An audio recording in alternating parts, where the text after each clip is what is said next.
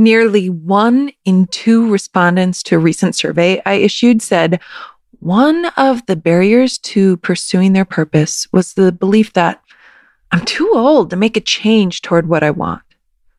Roughly 2 in 5 said, no one will want to hire me at my age. Let me say here at the outset, just because you think these thoughts, it doesn't mean they're true. And you might have a few reactions to this, like, they're true, Megan, or, yeah, I know, Megan, but I still think them, and that's a problem, I realize, but I don't know what to do about it. Or maybe you just fall into maniacal laughter. But remember, a thought is just a sentence in your mind, no more, no less. And when you repeat the sentence enough, that's when it becomes a belief.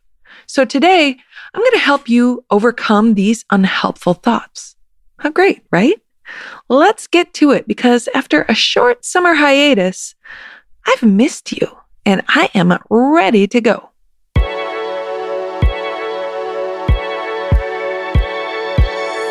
Welcome to Bullshift, the podcast for every person aged 35 to 55 who wonders, is this as good as life gets? Bullshift teaches you how to apply coaching psychology, early midlife insights, and the art and science of a meaningful life to transform this life phase into a period of creativity and growth. We spend nearly half our adult lives in some type of transition. This show is about making all that time more satisfying. My name is Megan Krause, and as a nationally board-certified well-being coach, a modern midlife maven, and the chief bullshifter, I'm delighted you're here. So on the one hand, it's depressing to read a recent Fast Company article about how so many Americans are struggling in midlife.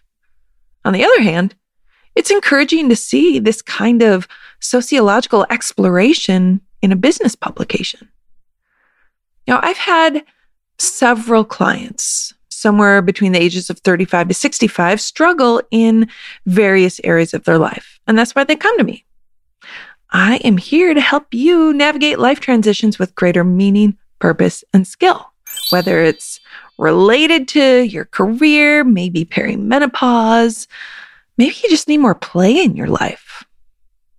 And this work that I love to do is so needed right now, because today, midlifers report more daily stress and poor physical health and psychological well-being compared to middle-aged adults during the 1990s.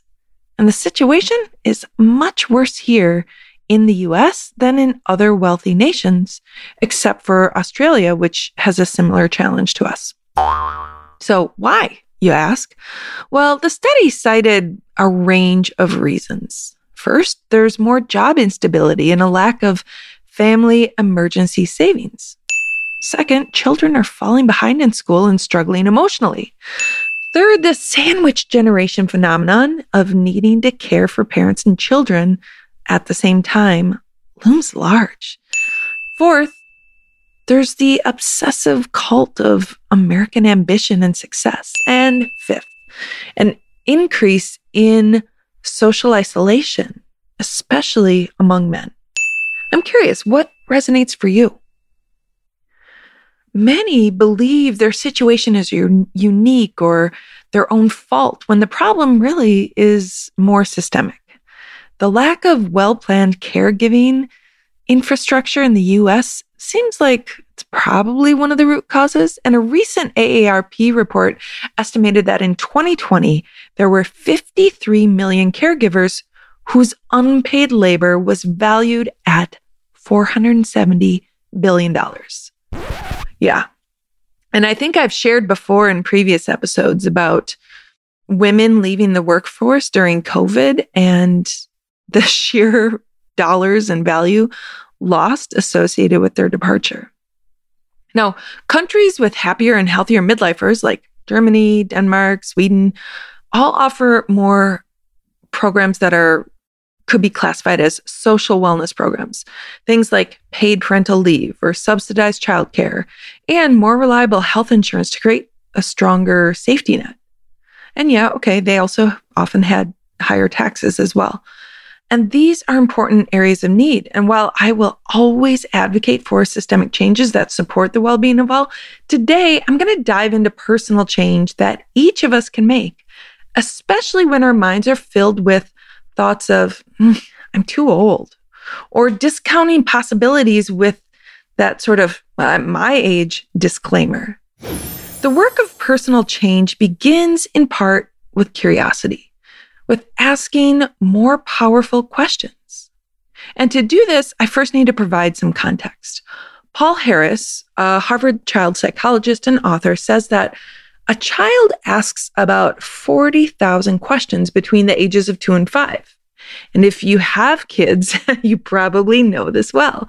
According to Harris, during the ages of 2 and 5, a shift occurs in the kind of questions being asked, from simple factual ones like naming an object to requests for explanations. And by age 4, the lion's share of the questions is seeking explanations, not just facts. So you can probably recall the why repetitive questions of a little one in your life. Well, Harris points out that kids are also kind of like anthropologists. They're not just conducting experiments, they're asking the people around them questions. Unfortunately, as we get older, our educational system encourages us to seek or even just give answers, not questions. And by the time we enter the workforce, even simple questions have been educated right out of us, and we're rewarded when we can optimize our resources and move most efficiently. But this really is a game of extraction, not exploration. And it's as if we've wiped out the opportunity for curiosity. And this isn't without consequence, of course, in terms of the types of innovations we see in our society and just in terms of our everyday life. William Yeats famously once said, "Education is not filling a pail, it's lighting a fire." From my vantage point, all the good fires started with a curious mind and a powerful question. And maybe some s'mores.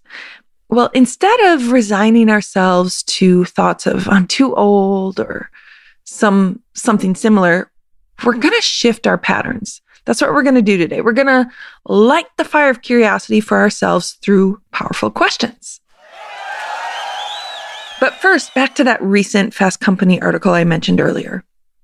It's not just that times are tough, and sure, they definitely are, or that we need to be skilled in supporting ourselves amid the difficulty. That's a big duh, Megan, isn't it? It's that these tough times are also asking something of us. And this reminds me of a quote from Viktor Frankl, whom I've mentioned before, whose work I am so inspired by. He said, "It did not really matter what we expected from life, but rather what life expected from us." Let me say that again, because I think it's really powerful. It did not really matter what we expected from life, but rather what life expected from us. When we revert to being too old, we're eliminating opportunities we couldn't even imagine. But when we ask powerful questions, we open up a world of possibilities. And here's why. When you ask your brain questions, it can't help but find an answer. And that's what the brain loves. That's what it's been trained to do. And so if you ask your brain really crappy questions, it's going to give you some unhelpful thinking. Examples include, well, why won't anyone hire me? Or why is it so hard to get a job at my age? Or why is everything always geared toward younger people? If you ask your brain powerful questions, it's going to give you thoughts to think that are powerful and helpful. And examples might include, well, how can I contribute value to this organization? How can I help the world today? How can I use my hard-earned wisdom in new ways?